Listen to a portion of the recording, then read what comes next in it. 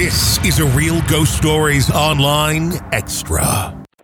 Recent listener. I spent a lot of time on the road, and I found you guys pretty recently, and just enjoy listening to some of the stories. But here's mine.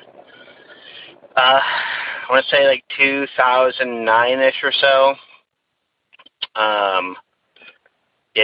I was spending some time with my then wife, and we were at a friend's house, and his girlfriend was there, and it's just a little personal, but I'll kind of skip over some parts. But basically, we were drinking and having a good time, and I know people say drinking, and then maybe what we were experiencing because they had alcohol in your system, but I really didn't have that much to drink. But short story, at least to this part, where it kind of, what I think instigated what I felt was kind of a very strange situation for me.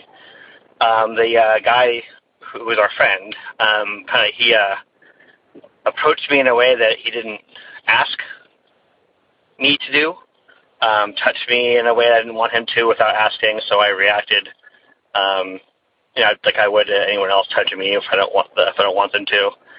And kind of did a thing on him because his reaction, and it really upset him. And some history on him is that he always kind of fancied himself kind of a mystical type fellow, delving into like energies and projecting energy. And I don't know if I'd call him Wiccan or anything like that, but he kind of like fancied himself that.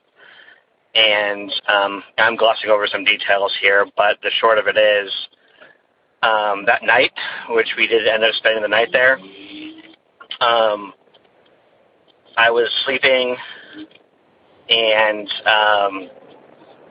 I also want to preface this. I don't usually have dreams that I can still remember, 10 years later. And this is a dream I can very much recall, or an experience I can very much recall 10 years, having it happen 10 years ago.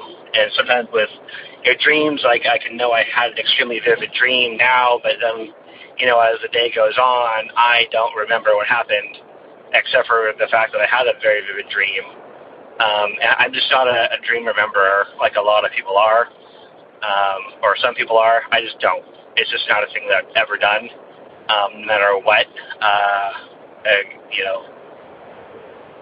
If I ever had alcohol, I don't remember dreams. Usually you don't dream when you have alcohol. It's more of a dreamless blackout when you dream with alcohol in your system. So I'm somewhat familiar with the science behind that. And I don't drink anymore. Haven't had, any experiences since really then to compare.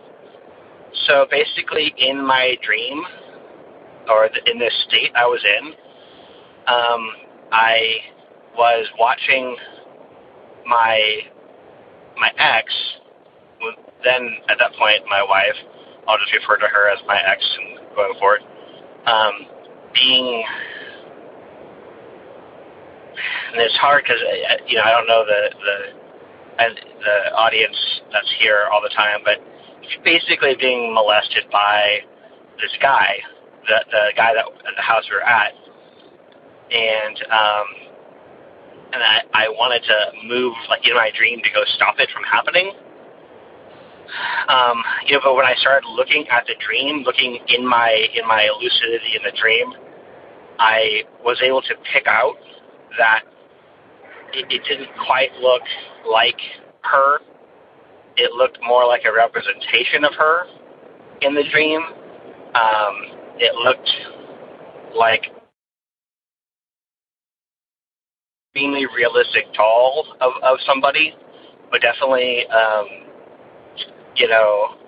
her, that if you were to look at it kind of glancingly, but I knew it wasn't real in the sense of, if you dream about somebody, it's them. But then there was this guy, he was like just touching her in places that, normally you would be very upset with someone touching your wife or your partner or whatever.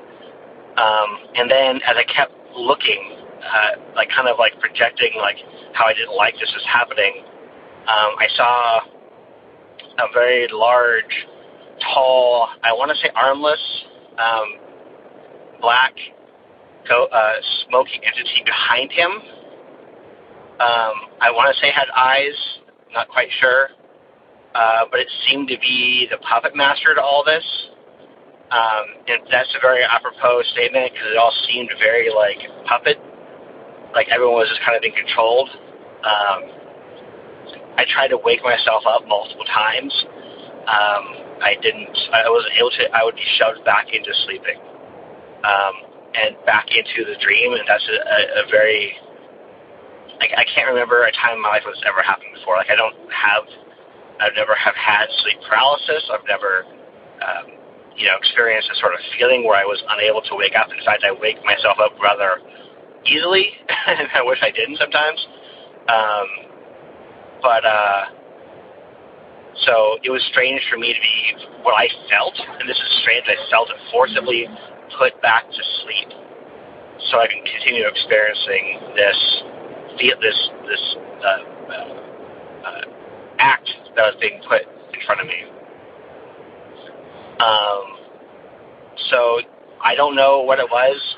I've always felt, and I'm not I believe that people have, like, energy they can project. I believe people can do things like that. And I believe it is entirely possible that this guy, who I have not spoken to or seen since that evening or that next day, in fact, I think he left to go work in the morning because he worked on the property he lived on. I haven't seen him since or contacted him, and I or anything. So it leads me to believe, given what I know, kind of his narcissistic kind of personality, that he was very upset with what I did to him. And he projected something onto me that evening or that night, and is unable or never wanted to see me again. Not that I ever really want to see him again either, because I don't really like anybody, touching me in ways I don't want them to. I'm a very consent-minded person. I don't care about orientation of anybody. I just want, consent. If someone's going to touch you or touch me or anything. So that's my story. I don't know, what thoughts you guys have on it. I don't have,